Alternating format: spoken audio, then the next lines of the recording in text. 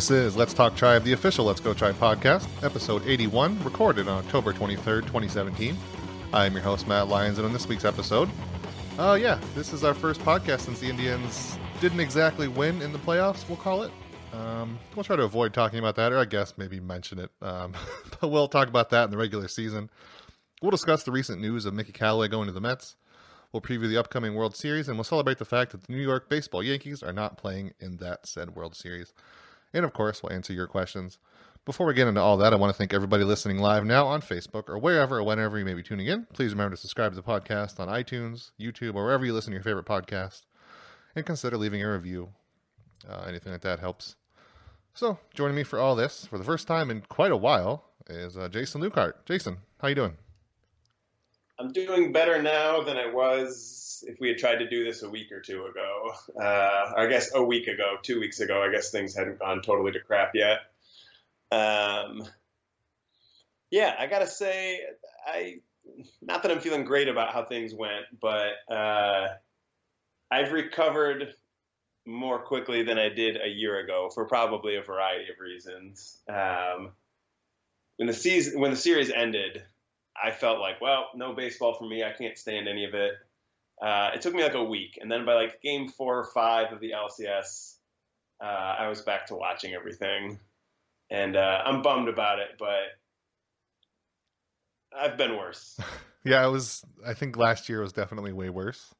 I'm still glad last year happened, but I was ready. Well, I didn't watch much of the LCS and NLCS just because I wanted a break anyway, but like last year after the World Series, I did not want to even think about baseball for a long time afterwards. And this time I was like, all right, okay. It's way better that the fact that the Indians, they're just another losing playoff team now. They're not the team that lost in the World Series to the Cubs that broke their curse. Because that's a forever kind of thing. We're going to be seeing highlights of that. We're going to be seeing Chris Bryant fielding that ground ball and throwing to first base. Oh, that stupid smile on his face. That's going to haunt me. And that picture of Michael Martinez walking off the field with everyone celebrating in the background. It wasn't great. This year wasn't great either, but it sucked that it was against the Yankees, and I lost a bet because of that. But it wasn't the worst thing in the world losing in the LDS. It happens all the time. There's 28 teams that don't make it to the World Series. The Indians just happen to be one of those, and it happens, I think. Yeah, which is not to take away from how frustrating and disappointing it was. I think, for me, the closer you come when you fall short, the worse it is. So losing Game 7 of the World Series is worse than losing in the first round. That said, if they were going to lose to the Yankees, going up 2-0 and then losing the last 3 would have been my last choice of ways to do it, I think. For one thing, that's 2 postseason series in a row that ended with 3 chances to win and not being able to do any of it, which is the same thing that happened at the 2007 ALCS. I already felt this way, but I will certainly always feel like I'm never going to believe the Indians are going to win their postseason series until the Indians have actually won their postseason series. Oh, you definitely shouldn't now. I was really annoyed about the whole, like when the Indians were up 2-0 and the whole, they haven't won a clinching playoff game in so long. I was like, all right, that doesn't matter. But then it happened again, and they lost 3 in a row, and it was really not fun to watch at all. It was just weird that they just weren't good at all in the play. It didn't feel like the same team at all. That's one reason that it was kind of worse last year, because it was like watching everything from the season just collapsing in the very end. But this team didn't look anything like the team that won all those games in the regular season. And I mean, even that one game, it would have been over. The series would have been over quicker if Joe Girardi challenged and Francisco Lindor didn't hit the grand slam. So, I mean, this series wasn't even that close. The flip side to that is if that ball Lindor hits in New York in Game 3 is like a foot higher and Judge doesn't catch it, the Indians might have swept and we wouldn't have even been paying attention to how not great they had looked. And that's the thing about postseason baseball. Like we've talked multiple times about being a crapshoot, and really, you can point to in either direction one little play that could have made a huge difference. And a lot of the questions or comments on Twitter and Facebook, were about why are the Indians such chokers and stuff like that. And again, that ball's 1 foot higher, they probably sweep, and the conversation's totally different. I feel like, it's not saying anything new, but it's just another reminder and that does not to say the Yankees didn't deserve to win or anything like that, but you take a 162-game season and then you take the results of that and squish it through a 5-game series, and the correlation between the two isn't necessarily that high. So do you feel like it was choking? Because I don't really ever like use. I don't think the Indians choked in the World Series last year, but it definitely felt like it. The fact that they were up, they were the better team coming in by like a long shot, it seemed like, and then they just collapsed. And then if you're talking about Indians plays that went the wrong way, Giovanni Urshela, a whole game where he was awful, which doesn't ever. It's like the first time I've ever seen him be that bad on defense in a single game, and that was another one they could have won the series, I think, and they lost that. So, I mean, do you consider that a choke?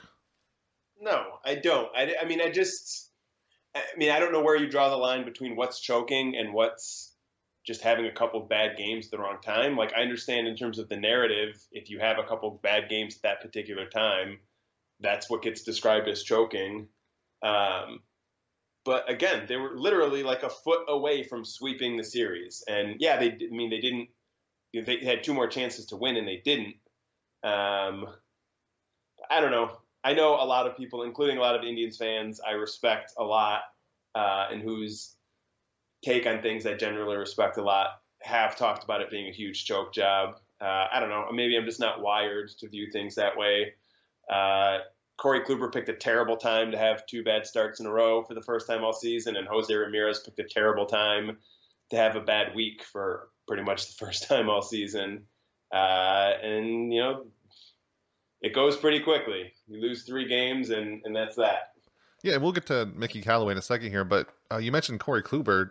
Are we worried about him being injured at all? Because those were really uncharacteristically not good games. And then afterwards he said that, what was his exact quote? Like, I'm well enough to pitch, and that's all that matters, or something like that. But it wasn't like I'm 100% healthy kind of thing. I mean, are you worried at all that he was like some kind of injured that obviously doesn't require surgery because he's not getting surgery right now, but something that just came at an awful time considering how good he was all season long? I'm not really any more worried than I always am about pitching. I feel like pitchers are healthy until they're not.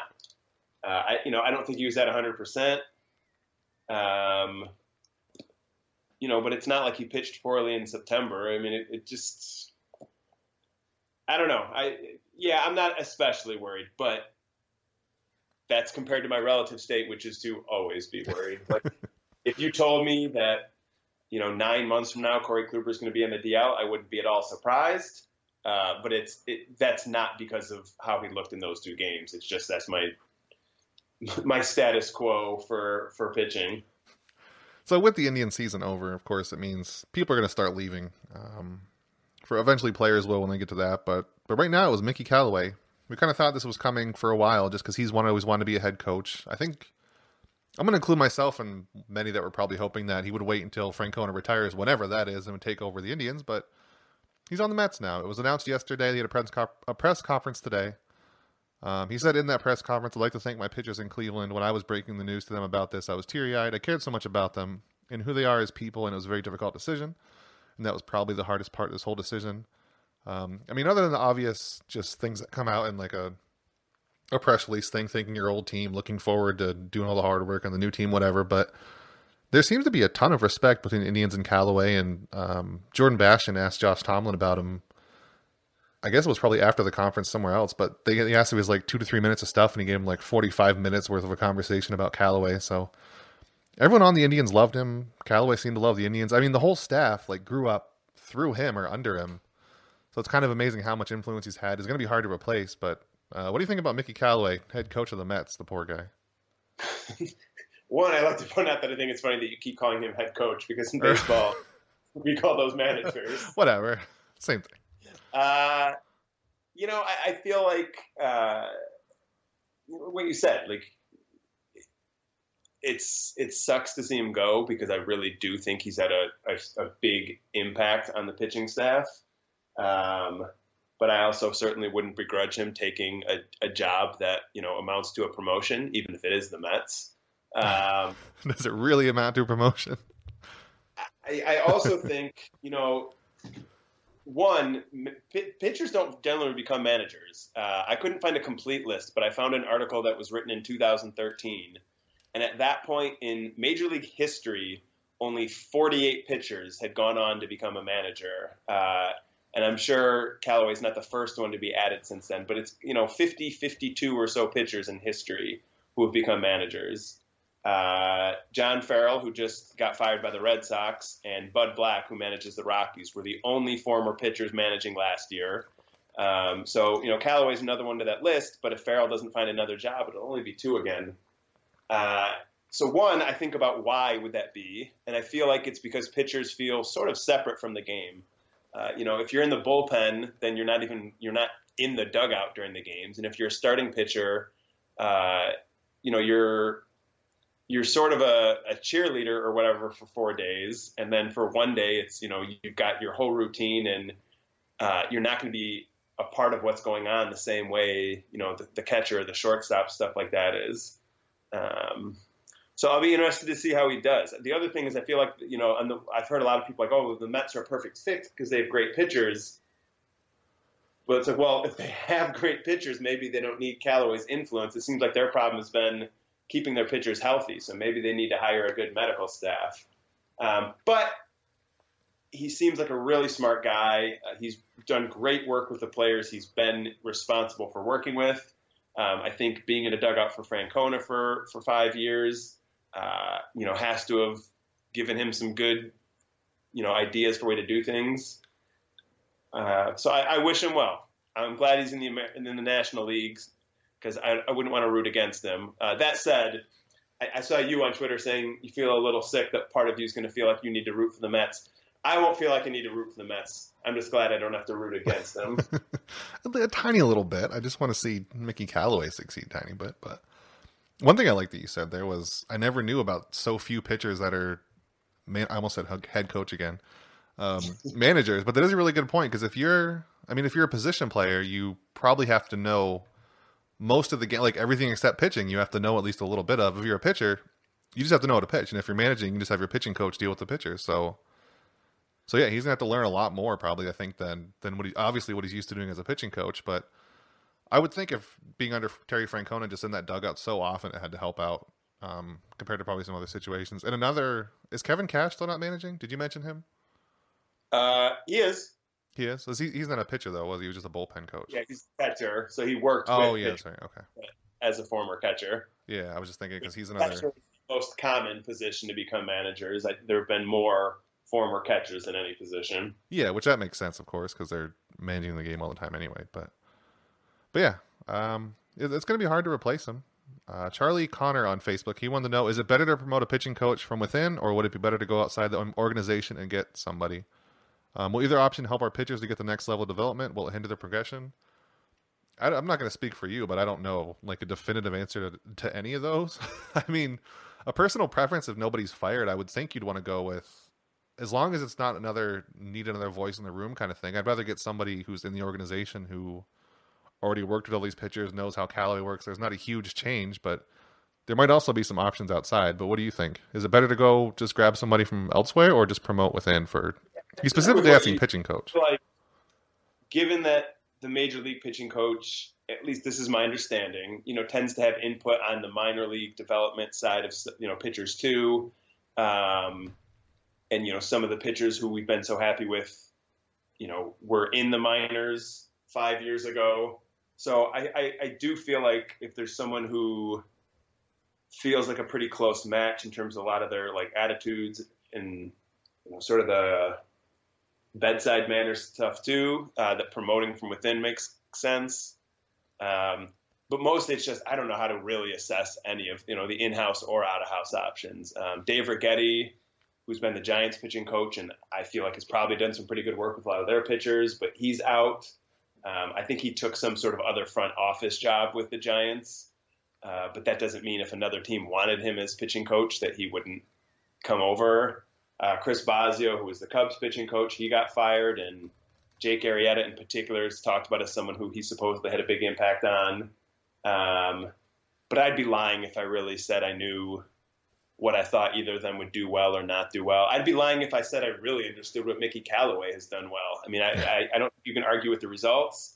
It's just not an area I feel like I know well enough to speak that knowledgeably. In terms of like the current pitchers, I don't know. I mean, it's not going to hinder Corey Kluber's development because Corey Kluber is one of the 4 best pitchers in baseball. I feel like at this point, other than Clevenger, the guys in the rotation right now don't have a whole lot of development left, which isn't to say you can't, make adjustments, learn new pitches, new techniques and stuff like that.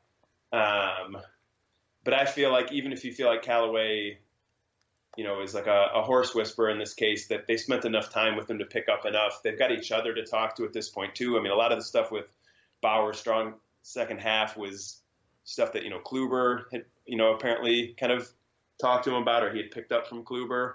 So I don't worry too much about that side of things. But at the same time, if someone's off for a couple weeks, Callaway might have been really good at spotting what they could do to get back on track, and maybe they will miss that. Yeah, it's kind of they're in not a terrible spot to lose a coach, really, or a pitching coach right now, because like you said, there's no real young pitchers developing right now besides, I guess, like Mike Clevenger, maybe some bullpen arms, because there's still, there's Ryan Merritt and Adam Plutko and all them, but it's not like they were soaring above their class or anything at where they are now, but they were still a couple years away from like Tristan McKenzie and Brady Aiken if he ever gets it together. So the top pitching prospects coming up, there's going to be a little while for whoever they do bring in to get settled in and have his own system of doing things. And whatever the pitching coach does, it probably trickles down through the organization too. So I would hope by the time the pitchers that really matter get up, we're going to have somebody in place who's going to be maybe another Mickey Callaway. I don't know. But as far as replacing him, Jordan Bastian wrote about this today. The one that most people seem to gravitate to is John Farrell, who used to coach the Red Sox, who obviously he's a really good friend with Tito, so that one makes sense just on paper. But Bastian never really lists a reason. He just says that the Indians are likely to go in another direction. I think it's just because Farrell probably doesn't want to be a pitching coach, and maybe he'll take a year off, maybe something else. But for whatever reason, the Indians are probably not going to get John Farrell. Like internal options that they do go that way are like Jason Beer, who's the bullpen coach, or Scott Atchison, who does. I still don't know what he does. Some of these like in-depth coaching positions, you're like assistant advanced scouting assistant director. I don't know what exactly Scott Atchison does. I guess he like scouts pitchers in advance of games or something, but either way, he's there. I don't think they're going to go to him for pitching coach. So if they do go internally, it's like Jason Beer and maybe somebody from the minors, but I don't know. Like you, I don't know how to evaluate who's doing good or who's not. I know very few pitching coaches' names. If I wasn't an Indians fan, I probably wouldn't know Mickey Callaway. I think I know the White Sox is like Don Cooper. That's the only one because Merritt wrote about him. That's like all I know as far as pitching coaches. So it'll be interesting. We already got an interesting story at the beginning of the offseason, which is nice. But yeah, before we get into the offseason, I mean, I guess it's worth looking back at. We looked at the ALDS, but the regular season, it happened. I'm not sure if you're aware, Jason, but lots of injuries to the Indians, especially late. Jose Ramirez was great. Lindor was great. The pitching staff obviously was amazing. So what kind of things stood out to you for the 2017 regular season Indians before it all just quickly collapsed in October? I'm going to try desperately to hold on to how much fun the winning streak was. Yep. I said at the time it was enjoyable in a way that the postseason can't be, because there was a sort of a carefree aspect to it that just can't exist in the postseason. So in a way, I enjoyed the winning streak more than I enjoyed getting to the World Series last year. And so I feel like for me, when I look back, a couple of years from now or 10 years from now, I feel like the winning streak will stand out. Corey Kluber's incredible performance, especially after he came back from the injury, and we'll see if he wins the second Cy Young or not, but maybe winning a second Cy Young when halfway through the season, Chris Sale seemed like a lock for it. Ramirez and Lindor both having fantastic seasons. Carlos Santana being fantastic after the All-Star break. Encarnacion putting up big numbers in his first season with the team. There's a ton. And I feel like it's a shame that I know even for me, the postseason is going to make all of that harder to remember.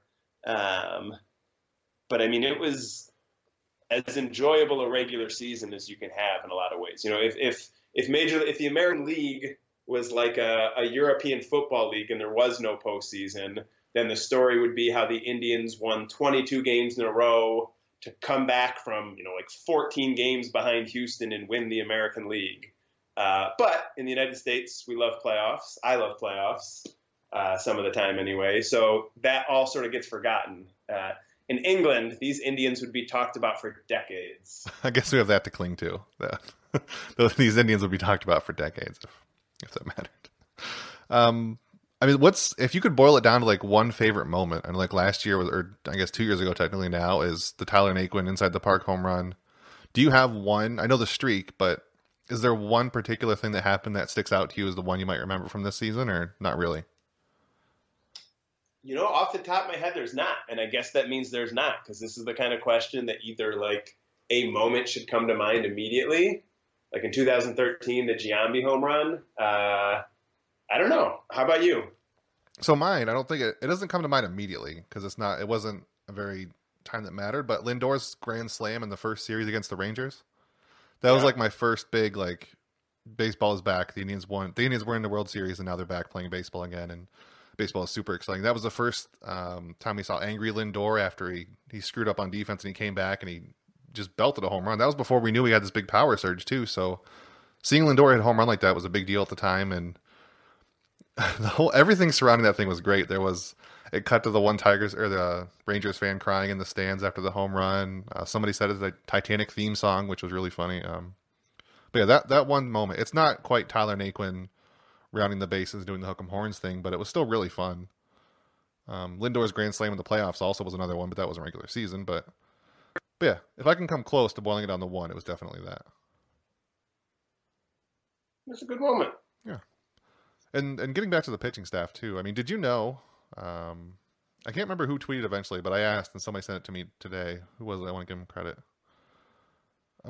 Danny Madden on Twitter. He reminded me of who it was. The Indians, their pitching staff this year, the highest WAR ever in a single season, 31.7.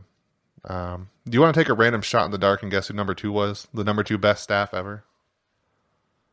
Are we talking starting rotations or entire pitching staff? Yep. Or entire pitching staff? I would think the 90-something Braves. Yeah, the 96 Braves. You could just pick any 90s Braves team, really. And I looked at the top 10 spots on that list, just listed by individual season by WAR for a pitching staff. The Braves have 4 of those in the 90s. And second was the 96 Braves. But yeah, I don't think that goes quite noticed as much as just how good this pitching staff was, just because they had the streak, they struggled at times, and it all kind of gets pushed aside that this rotation was, or not even the rotation, the entire staff was. I mean, you can't just look at WAR and say that means they were the best ever, but they have to be up there. And Carlos Carrasco, he quietly had another great season, and he even made his playoff debut, and he was great. So, I mean, the pitching staff, we talked about the pitching staff so much last year because of how big of an impact they had in the playoffs, but it kind of sucks that this year in the regular season, they're probably better than they were last year, but it's not going to be talked about pretty much at all. But this staff was amazing this year, which again goes back to Mickey Callaway. A big part of that is him, and I won't be there, so I guess we'll see what happens next year. But I think, like you said earlier, just they're all so good. There's nobody developing. Everybody's here and set, and Kluber and Carrasco are going to be here for a little while. And just the staff this year was really amazing. Yeah, well, and like you said, I mean, the starters are all under contract for at least another couple of years. So they stay healthy. Looking ahead, which we'll mostly do in a week or two, but looking ahead, I mean, there's no reason the Indians shouldn't be pretty heavy favorites in the division next year and probably favorites in the division in 2019. I think looking any farther than that is a little foolish just because injuries, player development, there's too many sort of variables. But the next couple of years, they should still be the best team in the division. And what happens in the postseason, we'll just have to wait and see. I'm sure we'll talk about future stuff coming up, like especially Brantley and Santana. But getting even further away from that is thinking about like further seasons down the road. I'm going to keep to my Twins prediction that they're going to be really annoying for the next few years. I still don't know if they're going to win the division, but they're going to be a very annoying team, I think, for a while, which will be interesting. And Bill Statler on Facebook, he wanted to know, are you worried about a hangover effect next year? No. I think the only really hangover effect is when you play so long into October like the Indians did last season, where there might be one, but I don't think you really get a hangover effect from getting not swept, but losing in the ALDS. Yeah, I mean, I totally agree. If there's going to be a hangover effect, last year is is much more likely to cause it than this year. I guess you could argue the Indians were much better in the second half than in the first half, so maybe there was a hangover effect this season. I don't know that that's really what I'm arguing, but like this season, if there is one next season, I don't think it will be so significant that the Indians can't still win the division pretty comfortably. Yeah. And looking ahead now, the last little bit of baseball we got, whether you're too upset about the Indians to watch baseball or anything, but you owe it to yourself to at least watch the World Series. It's baseball. It's not the baseball we probably wanted, but it is Astros-Dodgers. As far as not having any team in the race, it's not the Yankees. It's two really good teams, and it's two teams with really fun players, so I don't think we can get much better. Obviously, the Indians being able to be the best, but with the Indians being out, I don't think you get much better than the Astros and Dodgers right now. We have one more chance to watch Justin Verlander get blown up, which is what I'm rooting for.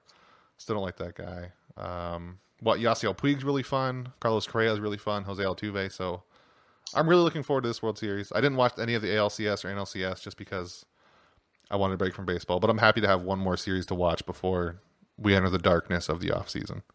So what are you looking forward to in the World Series here coming up? Yeah, I mean, if you had told me there's just the Indians won't be in the World Series, it's not going to happen.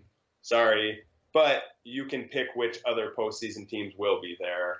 Astros Dodgers is what I would have picked. They're both really, really good teams. The Indians were also a really, really good team. I feel like this year baseball was a lot more, I don't know why I can't think of the word I'm looking for, but all or nothing. I mean, the American League did not have very many good teams, but the teams that were good were very good. Oh, yeah, that's what you're saying. Not quite to the same extent.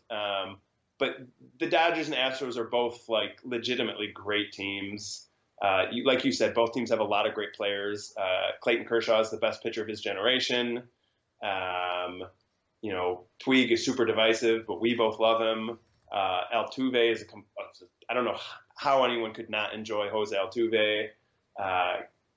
So many guys. So I feel like if you were just trying to introduce someone to baseball and you had one series to do it, this would be a pretty optimal matchup. And then for me, it's the beauty of I don't hate either team, so I will have no stress about watching it. Yeah. Mildly, I'd like the Dodgers to win. I used to live in LA for a little while. I love Dodger Stadium. I love Clayton Kershaw because I love great pitchers. But I'm not going to be super bummed out if the Astros beat them. So really, I'm just hoping for a 7-game series that's maybe like last year's World Series, only I won't care who wins or loses, so the ending won't potentially haunt me forever. Yeah, you kind of answered the question of @FarrellCarsons on Twitter. He wanted to know who you're rooting for in the Fall Classic and why. That's yours is the Dodgers, and I guess mine is just the Astros, just because I like Correa and Altuve and Dallas Keuchel. Having Justin Verlander takes a lot of points off my favoritism, so it's still really close. Like you, I really don't care, but now we need to fake fight next week over who wins, so I guess just pretend to care.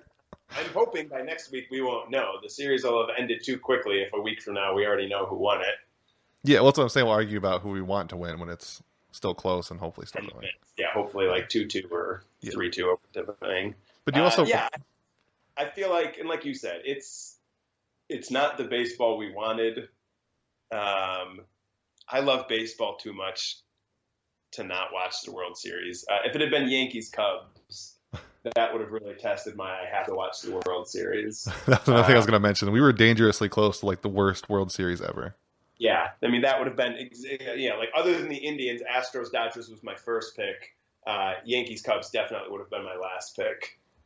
So as soon as the Dodgers beat the Cubs, it was like, all right, there'll be at least one team I can stand to root for. And now it's both. I can just enjoy it. So Verlander does take a lot of points off Houston. Them beating the Yankees gives them at least a few points back. What would have been, I mean, the Yankees winning for me is always unbearable. But given that they weren't supposed to be back yet, and this was supposed to be sort of still the rebuild, if they had beat the Indians and then the Astros and then the Dodgers, they would have become the only team ever to beat 3 100-win win teams in the same postseason. It would have been completely unbearable to read or listen to anything baseball related for months and months. So I'm incredibly relieved and thank the Astros for doing what the Indians couldn't and at least if it's not the Indians, it won't be the Yankees. And this is the second year in a row that baseball has a pretty good World Series. I mean, last year the Cubs weren't quite as intolerable before the World Series. So Indians Cubs is like the one that everybody wanted, and this year everybody wanted Astros and Dodgers. So for baseball, this has got to be really good. It's two in a row of really good matchups, I think, that are exciting and what everybody wants, and doesn't have the Yankees, which is the big. And I know that, like, in terms of money, I know the Dodgers are the same as the Yankees at this point, and have actually spent a little more than them the last few years. But I feel like if you feel like that makes them the Yankees, you're sort of missing some pretty important parts of what make the Yankees the Yankees. So if the Dodgers win this year, then maybe they become like the Cubs and pretty immediately become a team that annoys me. But it's been 29 years since they've won. Historically, they're like the big. I mean, I know the Cubs became the lovable losers, but the Brooklyn Dodgers were like the big underdog team. I admire their history, the Jackie Robinson part of their history. And again, Dodgers fans get a lot of grief because a lot of them are late to the games. But if anyone's ever lived in LA and gone to a Dodgers game, they can understand why so many fans are late to the games. And I think once you're in the stadium and once others are in the stadium, it's probably my favorite atmosphere in terms of a place to watch a game.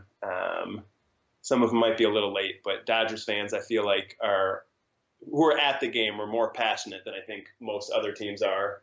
And so I'll be happy for them if after 29 years, that's a pretty significant wait. But at the same time, Astros fans have never watched a team win the World Series, so I'll be happy for them too. It's just not the Yankees, so whew. Yeah, I think everybody's so quick to jump on the Dodgers are the other Yankees that they kind of forget they haven't been in the World Series forever, and they weren't always. Yeah, they went through a lot of years of being really bad for a while there. Yep. Yeah. So the last question I want to close on, I should have probably asked it when we were doing the postseason stuff, but I think it should be quick. So at DRCMG1, he wants to know, did the ALDS open the book for all to see on pitching to Jose, or just a bad stretch of futility? I think it's the latter. It was just a bad stretch for Jose. I don't think the Yankees unlocked any secret hidden way to defeat Jose Ramirez. He just happened to miss more than he ever has, and it didn't go well. Yeah, exactly. I don't think Jose's offensive numbers in the future will be as good as they were in 2017. I think he'll continue to be a great player. But if his numbers fall off 10% next year, that's not because the ALDS showed some glaring weakness in him. This is usually where we talk about like upcoming games, but that's not going to happen. So just mention the next week, and everybody was asking about like Michael Brantley, Carlos Santana, that kind of stuff. This was our first episode in a while. We just kind of wanted to look back at this season and the loss and all that stuff. So next week is when I'm going to start looking forward, and one of these days we still got to look back at our predictions from the beginning of the year. Because that Twins one, I'm riding that all the way. I still got that one. You have to when you realize how wrong you were about pretty much everything else. I don't remember any of it. That's what I'm going to say right now. I remember this. I remember of the five of us, I was the only one who didn't pick the Indians to win the American League, so right about that. Instead, I picked the Astros, so right about that. I was the only one of us who didn't have Francisco Lindor in the top 5 for the MVP voting. We'll see, but I think I'll be right about that. You just hate the Indians, Jason. That's all we've established. So we'll have to find the things. I know I was also wrong because I had them only winning 94 or 95 games, and I know I was low. You're such a hater. Wrong about that because I only thought they would win the division by 12 games. I feel like I did reasonably well with those predictions. The thing I remember most about... I'm happy to bring on us revisiting those predictions in a week or two. The part I remember the most is that for some reason I screwed up the audio on that one. So it sounds like I am super loud and the rest of you are in the background yelling. And there was like nothing I could do to fix it because it's all one track. That's the thing I remember most about our prediction episode. Because it was like the biggest one. We had like 5 people and I screwed up the audio. But I'll listen to it. What I remember is one of the other guys, I don't remember who, but one of the other guys calling Abraham Almonte great. That would be Merritt. That's always Merritt. He is our resident Abe Almonte lover, and it's great. But anyway, we will talk to you guys next week. We'll talk about Michael Brantley, Carlos Santana, all kinds of fun stuff. So, see you then.